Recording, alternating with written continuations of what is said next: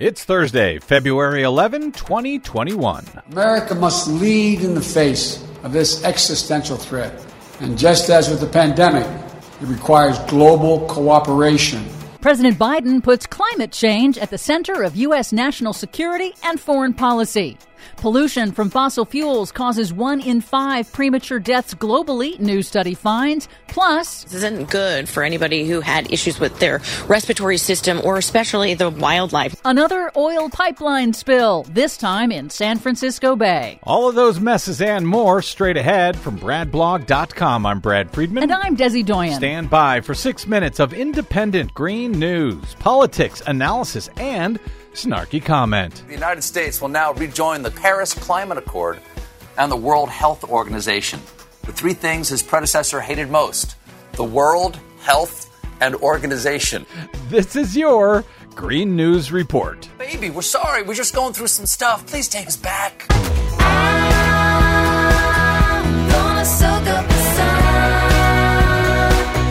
Okay, Desi Doyen, just when the world is trying to get rid of oil, another reminder as to just one of the reasons why we need to do so as soon as possible. Yep, there's another oil spill, this time in San Francisco Bay. Crews are now working to clean up an estimated 600 gallons of crude that spilled from a pipeline at the Chevron oil refinery in the Bay Area town of Richmond. Man. The spill prompted a health alert for residents to close their windows and doors to avoid breathing the fumes. There has been nothing but problems with that Chevron plant in Richmond, catching fire, leaking pipelines, anyway. Yep. In Washington this week, President Joe Biden continued expanding his whole-of-government approach to climate change. He spoke to staff at the Pentagon for the first time as commander-in-chief, thanking them for their service and sacrifices to the nation after the tumultuous Trump administration and laying out his national security agenda. Biden emphasized their mission now includes combating climate change. There is no aspect of our agenda of the 21st century leadership where the women and men of the Defense Department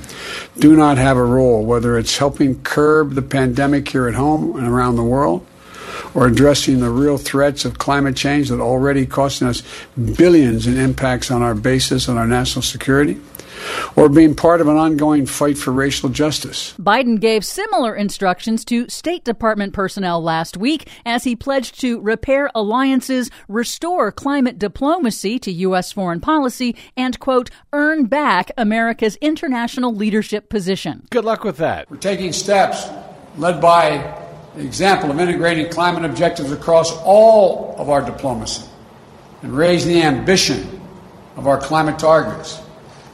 That way we can challenge other nations, other major emitters, to up the ante on their own commitments. I guess they're curbing emissions at the State Department by not using microphones. He continued, America must lead in the face of this existential threat.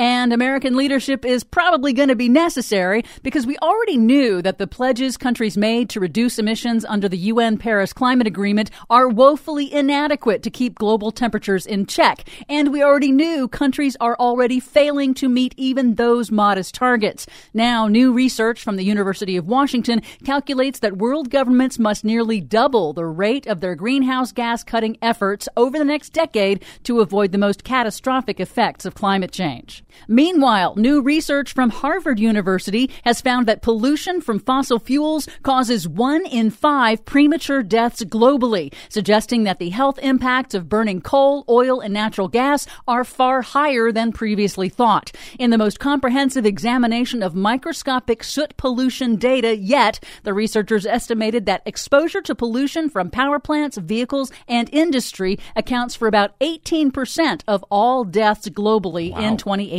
Really? The impacts are not distributed equally. In the U.S. and Europe, fossil fuel pollution was linked to 1 in 10 premature deaths. In Asia, pollution caused nearly a third of deaths. The scientists conclude that ending fossil fuel pollution would increase global average life expectancy by more than a year and save nearly $3 trillion in global economic and public health costs. every single year. Wow. Of course, it will also increase population, which will increase emissions, but that's a story for another Green News Report. Finally, some good news. The Biden administration is restarting the permitting process for the nation's first major offshore wind farm, reversing a Trump administration decision that canceled the process late last year.